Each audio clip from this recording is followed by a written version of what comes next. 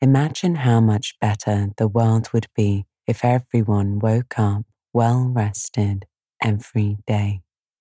That's why I and the team make the Sleepy Bookshelf.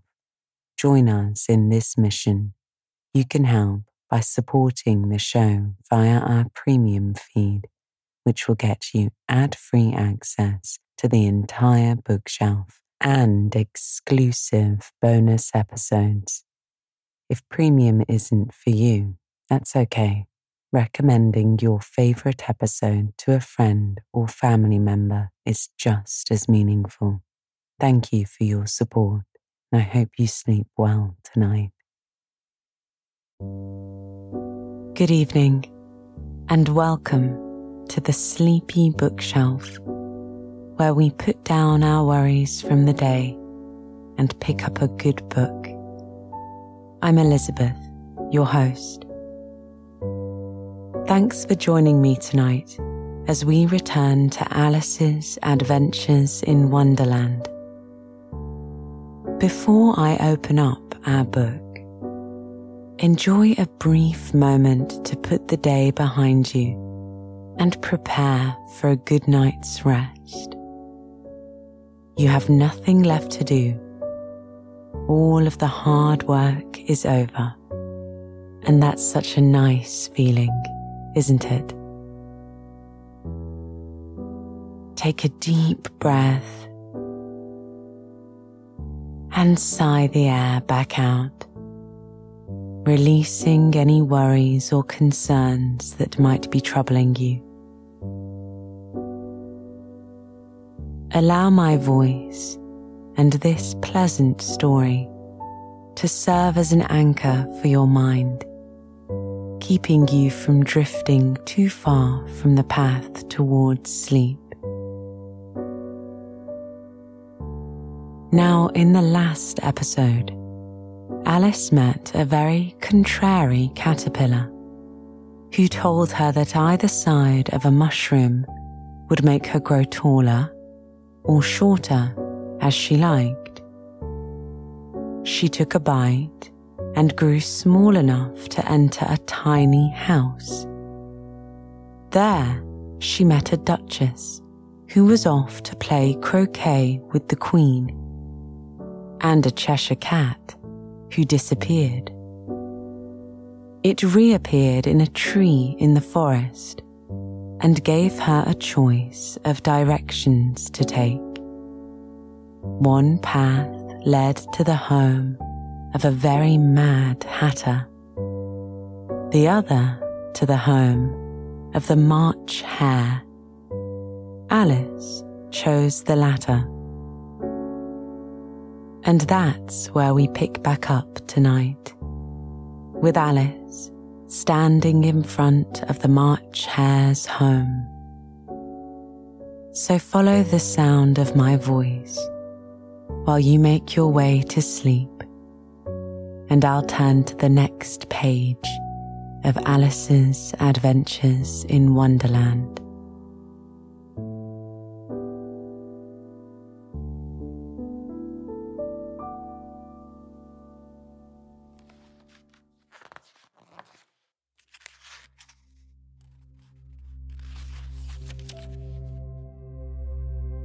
Chapter 7. A Mad Tea Party. There was a table set out under a tree in front of the house, and the March Hare and the Hatter were having tea at it. A dormouse was sitting between them, fast asleep, and the other two were using it as a cushion, resting their elbows on it and talking over its head. Very uncomfortable for the dormouse, thought Alice.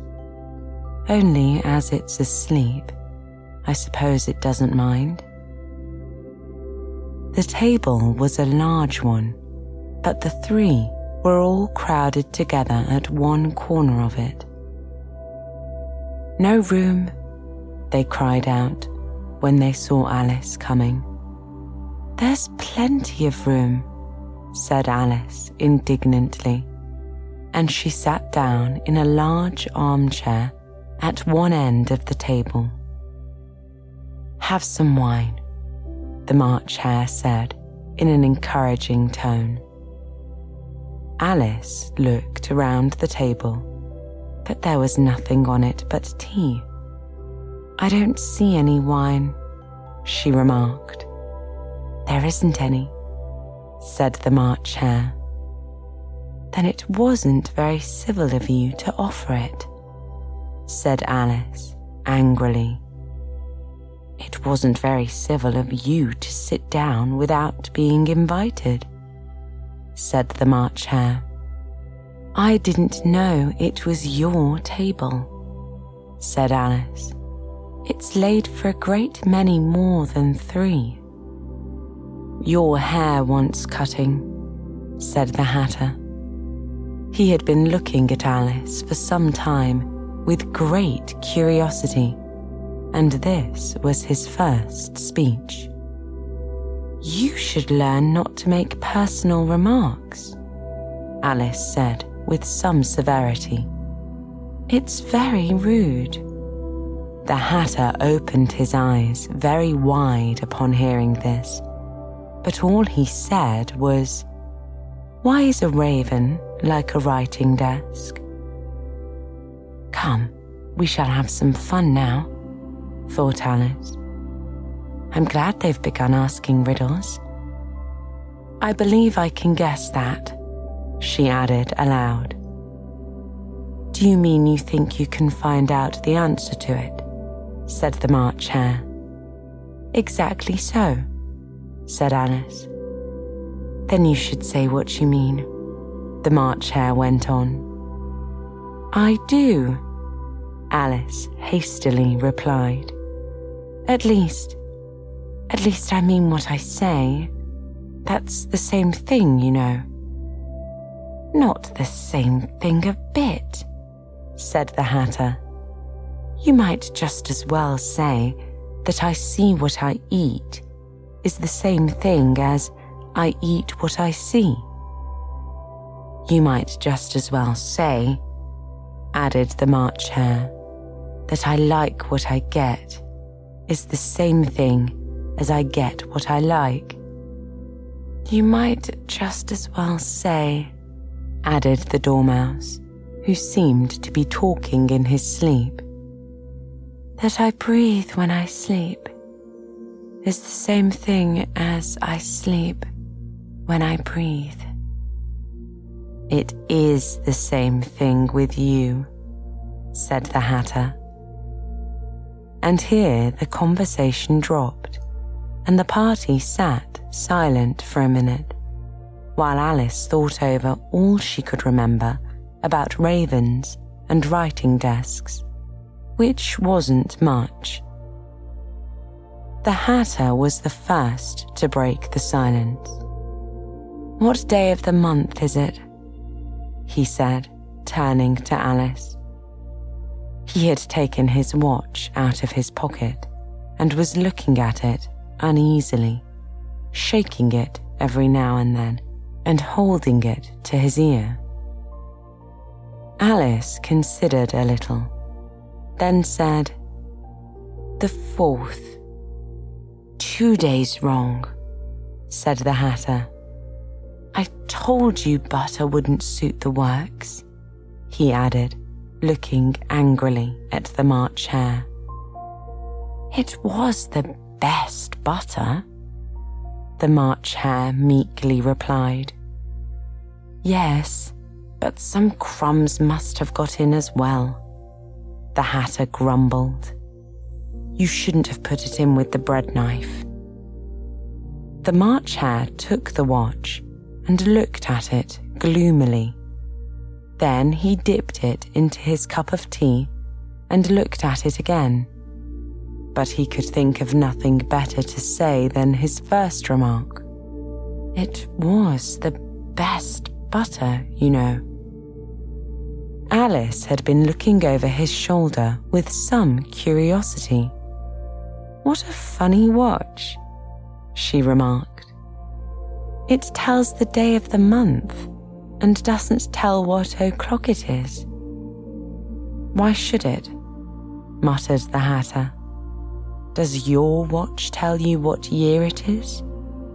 Of course not, Alice replied very readily. But that's because it stays the same year for such a long time together. Which is just the case with mine, said the Hatter. Alice felt dreadfully puzzled. The Hatter's remark seemed to have no sort of meaning in it, and yet it was certainly English. I don't quite understand you, she said as politely as she could. The Dormouse is asleep again, said the Hatter, and he poured a little hot tea upon its nose. The Dormouse shook his head impatiently and said, without opening his eyes, Of course, just what I was going to remark myself. Have you guessed the riddle yet? The Hatter said, turning to Alice again. No, I give it up, Alice replied. What's the answer? I haven't the slightest idea, said the Hatter. Nor I, said the March Hare. Alice sighed wearily. I think you might do something better with the time, she said, than waste it in asking riddles that have no answers. If you knew time as well as I do, said the Hatter, you wouldn't talk about wasting it. It's him. I don't know what you mean, said Alice. Of course you don't, the Hatter said, tossing his head contemptuously. I dare say you never even spoke to time. Perhaps not, Alice cautiously replied.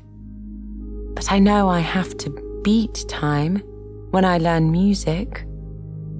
Ah, that accounts for it, said the Hatter.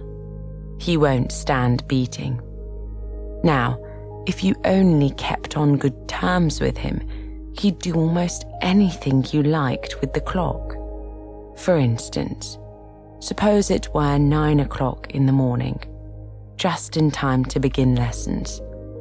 You'd only have to whisper a hint to time, and round the clock goes in a twinkling. 1:30, time for dinner. I only wish it was, the March Hare said to himself in a whisper.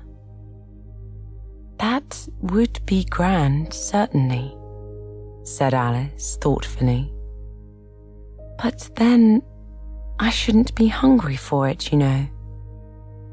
Not at first, perhaps, said the Hatter, but you could keep it to 1:30 as long as you liked. Is that the way you manage? Alice asked. The Hatter shook his head mournfully. Not I, he replied.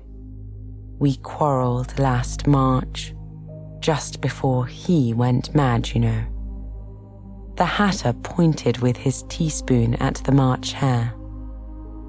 It was at the great concert given by the Queen of Hearts, and I had to sing, Twinkle, twinkle, little bat, how I wonder what you're at. You know the song, perhaps? Asked the Hatter. I've heard something like it, said Alice. It goes on, you know, the Hatter continued, in this way. Up above the world you fly, like a tea tray in the sky. Twinkle, twinkle. Here, the Dormouse shook himself and began singing in his sleep. Twinkle, twinkle, twinkle, twinkle, and went on so long that they had to pinch him to make it stop. "Well, I'd hardly finished the first verse," said the Hatter, when the Queen jumped up and bawled out, "He's murdering the time! Off with his head!"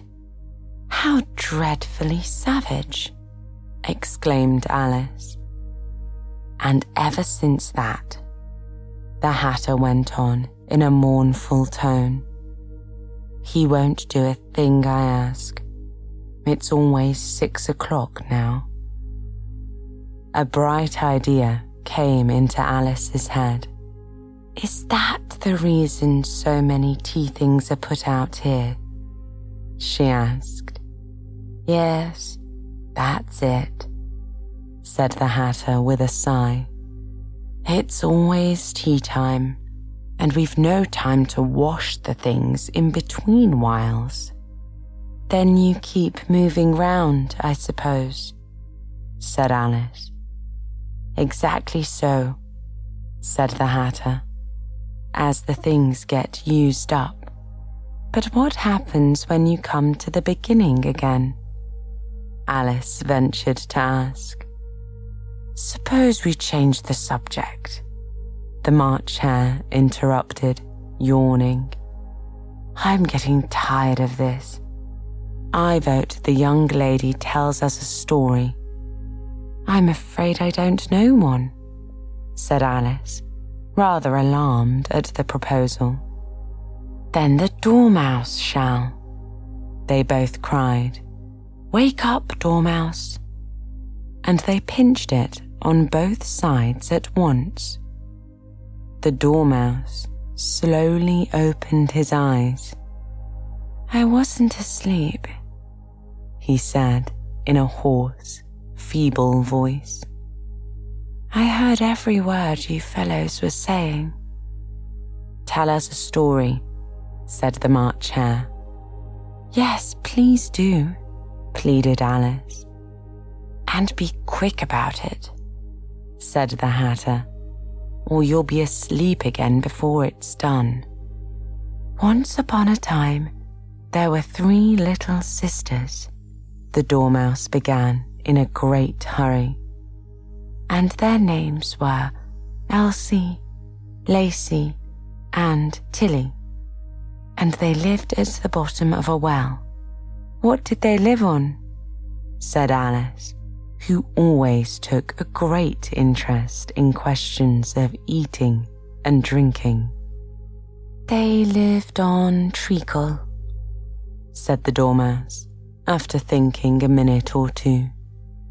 "They couldn't have done that, you know," Alice gently remarked. "They'd have been ill." "So they were," said the Dormouse. "Very ill." Alice tried to fancy herself what such an extraordinary way of living would be like, but it puzzled her too much, so she went on. "But why did they live at the bottom of a well?" "Take some more tea," the March Hare said to Alice very earnestly. "I've had nothing yet," Alice replied in an offended tone. "So I can't take more." "You mean you can't take less?" said the Hatter. "It's very easy to take more than nothing." "Nobody asked your opinion," said Alice. "Who's making personal remarks now?" the Hatter asked triumphantly. Alice did not quite know what to say to this, so she helped herself to some tea and bread and butter, and then turned to the Dormouse and repeated her question. Why did they live at the bottom of a well? The Dormouse again took a minute or two to think about it, and then said, "It was a treacle well."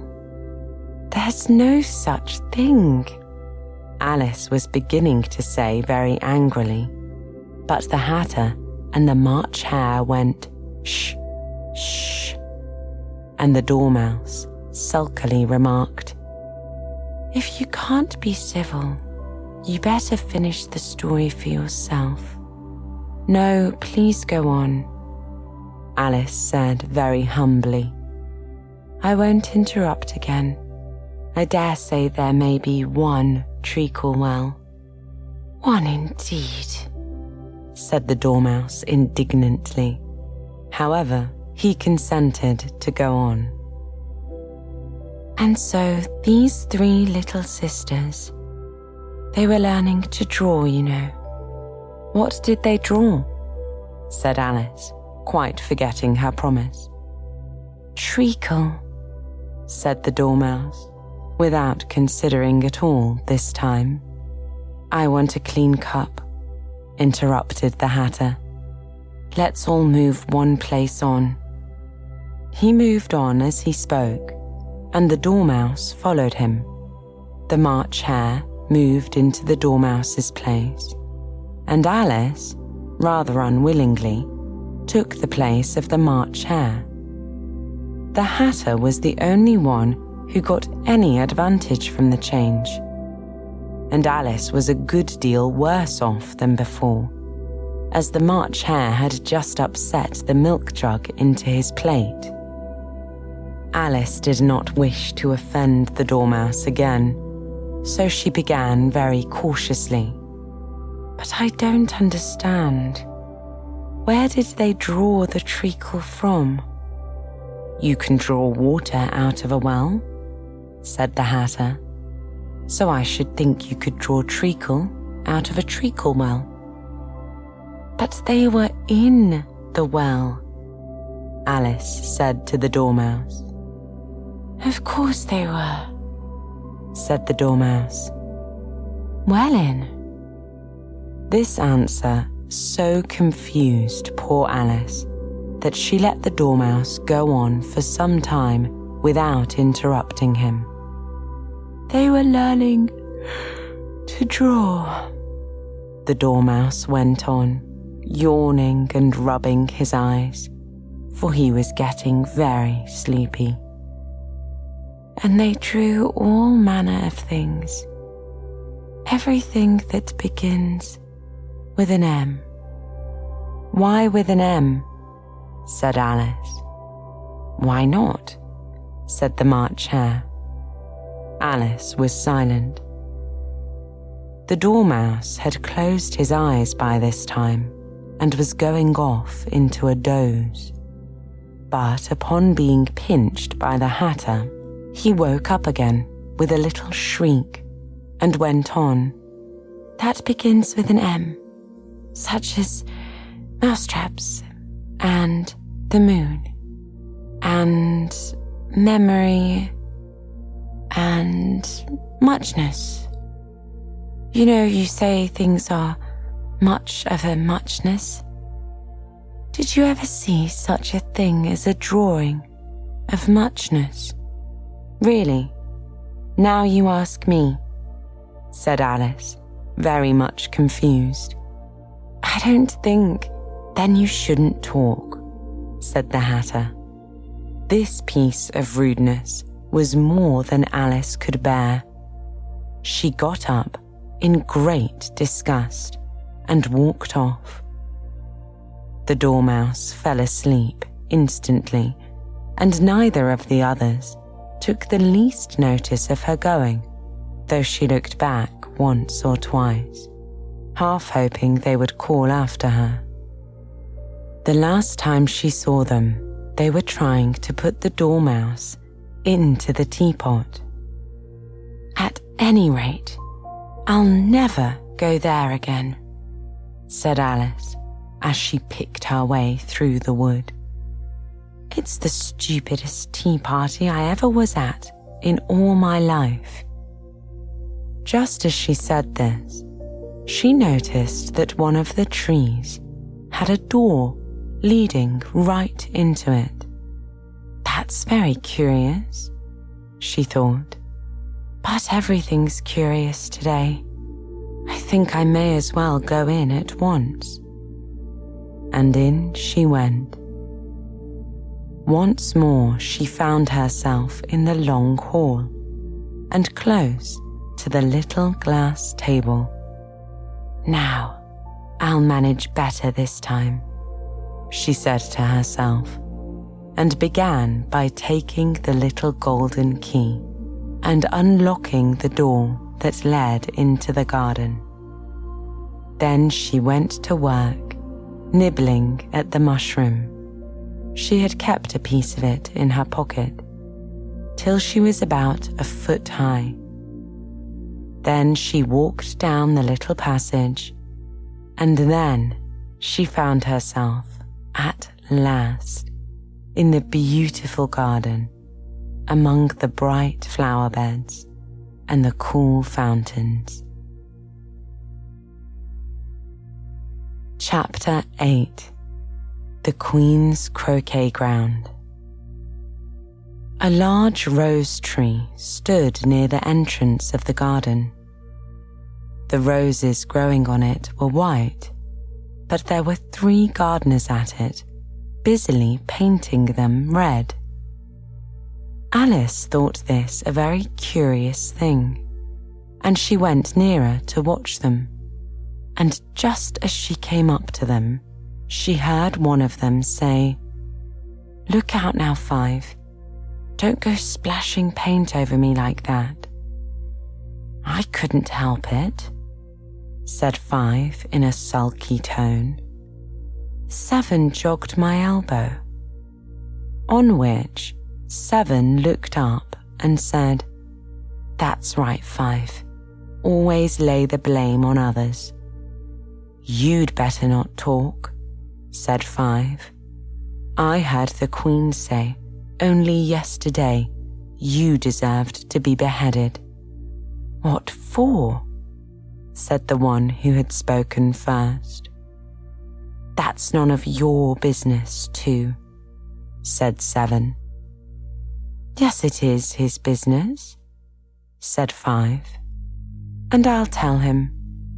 It was for bringing the cook tulip roots instead of onions." 7 flung down his brush and had just begun saying, "Well, of all the unjust things," when his eye chanced to fall upon Alice as she stood watching them, and he checked himself suddenly. The others looked around also, and all of them bowed low. "Would you tell me," said Alice a little timidly, "why you are painting those roses?" 5 and 7 said nothing, but looked at 2. 2 began in a low voice. "Why, the fact is, you see, miss, this here ought to have been a red rose tree, and we put a white one in by mistake, and if the Queen was to find out, we should all have our heads cut off, you know. So, you see, miss, we're doing our best before she comes to—" At this moment, 5, who had been anxiously looking across the garden, called out, "The Queen! The Queen!" And the 3 gardeners instantly threw themselves flat upon their faces. There was a sound of many footsteps, and Alice looked round, eager to see the Queen. First came 10 soldiers carrying clubs. These were all shaped like the 3 gardeners, oblong and flat, with their hands and feet at the corners. Next came the 10 courtiers. These were ornamented all over with diamonds and walked 2 and 2, as the soldiers did. After these came the royal children. There were 10 of them, and the little dears came jumping merrily along, hand in hand, in couples. They were all ornamented with hearts. Next came the guests, mostly kings and queens, and among them, Alice recognized the White Rabbit.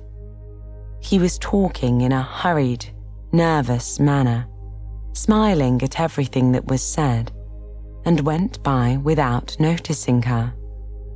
Then followed the Knave of Hearts, carrying the king's crown on a crimson velvet cushion. And, last of all in this grand procession, came the King and Queen of Hearts. Alice was rather doubtful whether she ought not to lie down on her face, like the three gardeners, but she could not remember ever having heard of such a rule at processions. And besides, what would be the use of a procession, thought she, if people all had to lie down upon their faces so that they couldn't see it? So she stood still where she was and waited. When the procession came opposite to Alice, they all stopped and looked at her, and the Queen said severely, "Who is this?" She said it to the Knave of Hearts, who only bowed and smiled in reply. "Idiot," said the Queen, tossing her head impatiently, and turning to Alice, she went on, "What's your name, child?" "My name is Alice, so please your Majesty," said Alice, very politely. But she added to herself, "Why, they're only a pack of cards after all. I needn't be afraid of them." "And who are these?" said the Queen, pointing to the three gardeners who were lying round the rose tree. For you see, as they were lying on their faces, and the pattern on their backs was the same as the rest of the pack, she could not tell whether they were gardeners, or soldiers, courtiers, or three of her own children. "How should I know?" said Alice, surprised at her own courage. "It's no business of mine."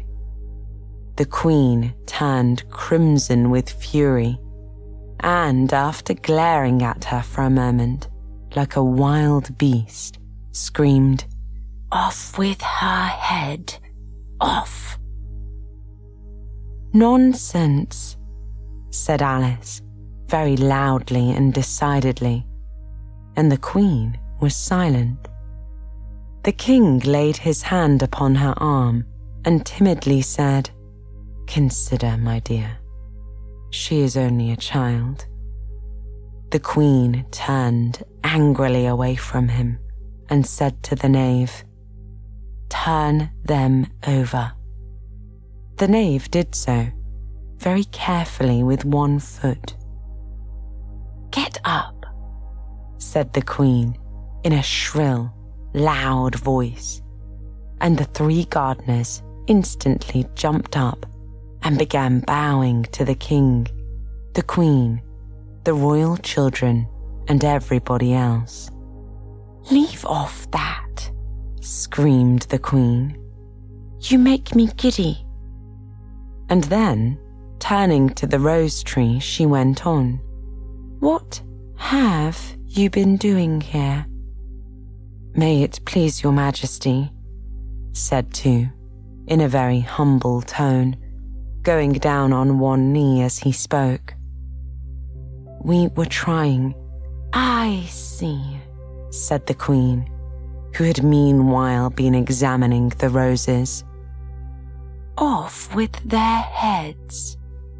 And the procession moved on, three of the soldiers remaining behind to execute the unfortunate gardeners who ran to Alice for protection. "You shan't be beheaded," said Alice, and she put them into a large flower pot that stood near. The three soldiers wandered about for a minute or two looking for them, and then quietly marched off after the others. "Are their heads off?" shouted the Queen. "Their heads are gone, if it please your Majesty," the soldiers shouted in reply. "That's right," shouted the Queen. "Can you play croquet?" The soldiers were silent and looked at Alice, as the question was evidently meant for her. "Yes," shouted Alice. "Come on then," roared the Queen, and Alice joined the procession, wondering very much what would happen next. It's a very fine day," said a timid voice at her side. She was walking by the White Rabbit, who was peeping anxiously into her face. "Very," said Alice. "Where's the Duchess?" "Hush, hush," said the rabbit in a low, hurried tone. He looked anxiously over his shoulder as he spoke, and then raised himself upon tiptoe, put his mouth close to her ear, and whispered, "She's under sentence of execution." "What for?" said Alice. "Did you say what a pity?" the rabbit asked. "No, I didn't," said Alice. "I don't think it's at all a pity. I said, what for?" "She boxed the Queen's ears," the rabbit began. Alice gave a little scream of laughter. "Oh, hush," the rabbit whispered in a frightened tone. "The Queen will hear you. You see, she came rather late, and the Queen said—" "Get to your places," shouted the Queen in a voice of thunder, and people began running about in all directions, tumbling up against each other. However, they got settled down in a minute or two, and the game began. Alice thought she had never seen such a curious croquet ground in her life.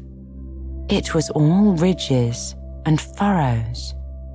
The balls were live hedgehogs, and the mallets live flamingos, and the soldiers had to double themselves up and stand on their hands and feet to make the arches. The chief difficulty Alice found at first was in managing her flamingo. She succeeded in getting its body tucked away comfortably enough under her arm, with its legs hanging down, but generally, just as she had got its neck nicely straightened out and was going to give the hedgehog a blow with its head, it would twist itself around and look up in her face with such a puzzled expression that she could not help bursting out laughing. And when she had got its head down and was going to begin again, it was very provoking to find the hedgehog had unrolled itself and was in the act of crawling away. Besides all this, there was generally a ridge or a furrow in the way wherever she wanted to send the hedgehog to. And, as the doubled-up soldiers were always getting up and walking off to other parts of the ground, Alice soon came to the conclusion that it was a very difficult game indeed. The players all played at once, without waiting for turns, quarrelling all the while and fighting for the hedgehogs. And in a very short time, the Queen was in a furious passion and went stamping about and shouting, "Off with his head," or "Off with her head," about once in a minute. Alice began to feel very uneasy. To be sure, she had not yet had any dispute with the Queen, but she knew that it might happen any minute. And then, thought Alice, what would become of me? They're dreadfully fond of beheading people here. The great wonder is that there's anyone left alive." She was looking about for some way of escape and wondering whether she could get away without being seen when she noticed a curious appearance in the air. It puzzled her very much at first, but after watching it a minute or two, she made it out to be a grin, and she said to herself, "It's the Cheshire Cat. Now I shall have somebody to talk to." "How are you getting on?" said the cat, as soon as there was mouth enough for it to speak with. Alice waited till the eyes appeared, and then nodded. "It's no use speaking to it," she thought, "till its ears have come, or at least one of them." In another minute, the whole head appeared, and then Alice put down her flamingo and began an account of the game, feeling very glad she had someone to listen to her. The cat seemed to think that there was enough of it now in sight, and no more of it appeared. "I don't think they play at all fairly," Alice began in a rather complaining tone. "And they all quarrel so dreadfully, one can't hear oneself speak. And they don't seem to have any rules in particular. At least, if there are, nobody attends to them. And you've no idea how confusing it is, all the things being alive. For instance, there's the arch I've got to go through next, walking about at the other end of the ground. And I should have croqueted the Queen's hedgehog just now, only it ran away when it saw mine coming." "How do you like the Queen?" said the cat in a low voice. "Not at all," said Alice. "She's so extremely—" Just then, she noticed that the Queen was close behind her, listening. So she went on, "Likely to win, that it's hardly worthwhile finishing the game." The Queen smiled and passed on. "Who are you talking to?" said the King, going up to Alice and looking at the cat's head with great curiosity. "It's a friend of mine, a Cheshire Cat," said Alice. "Allow me to introduce it." "I don't like the look of it at all," said the King. "However, it may kiss my hand if it likes." "I'd rather not," the cat remarked. "Don't be impertinent," said the King, "and don't look at me like that." He got behind Alice as he spoke. "A cat may look at a king," said Alice. "I've read that in some book, but I don't remember where." "Well, it must be removed," said the King, very decidedly, and he called the Queen, who was passing at the moment. "My dear, I wish you would have this cat removed." The Queen had only one way of settling all difficulties, great or small. "Off with his head," she said, without even looking around. "I'll fetch the executioner myself," said the King eagerly, and he hurried off. Alice thought she might as well go back and see how the game was going on, as she heard the Queen's voice in the distance, screaming with passion. She had already heard her sentence 3 of the players to be executed for having missed their turns, and she did not like the look of things at all, as the game was in such confusion that she never knew whether it was her turn or not. So she went in search of her hedgehog. The hedgehog was engaged in a fight with another hedgehog, which seemed to Alice an excellent opportunity for croqueting one of them with the other. The only difficulty was that her flamingo was gone across to the other side of the garden, where Alice could see it trying in a helpless sort of way to fly up into a tree. By the time she had caught the flamingo and brought it back, the fight was over, and both the hedgehogs were out of sight. "Oh, but it doesn't matter much," thought Alice, as all the arches are gone from this side of the ground.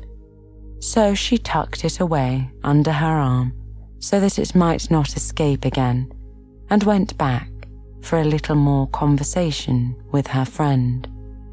When she got back to the Cheshire Cat, she was surprised to find a large crowd collected round it. There was a dispute going on between the executioner, the king, and the queen, who were all talking at once, while all the rest were quite silent and looked very uncomfortable. The moment Alice appeared, she was appealed to by all three to settle the question, and they repeated their arguments to her, though as they all spoke at once, she found it very hard indeed to make out exactly what they said. The executioner's argument was that you couldn't cut off a head unless there was a body to cut it off from, that he had never had to do such a thing before, and he wasn't going to begin at his time of life. The king's argument was that anything that had a head could be beheaded, and that she weren't to talk nonsense. The queen's argument was that if something wasn't done about it in less than no time, she'd have everybody executed all round. It was this last remark that had made the whole party look so grave and anxious. Alice could think of nothing else to say but, "It belongs to the Duchess. You'd better ask her about it. She's in prison," the Queen said to the executioner. "Fetch her here." And the executioner went off like an arrow. The cat's head began fading away the moment he was gone, and by the time he had come back with the Duchess, it had entirely disappeared. So the king and the executioner ran wildly up and down looking for it, while the rest of the party went back to the game.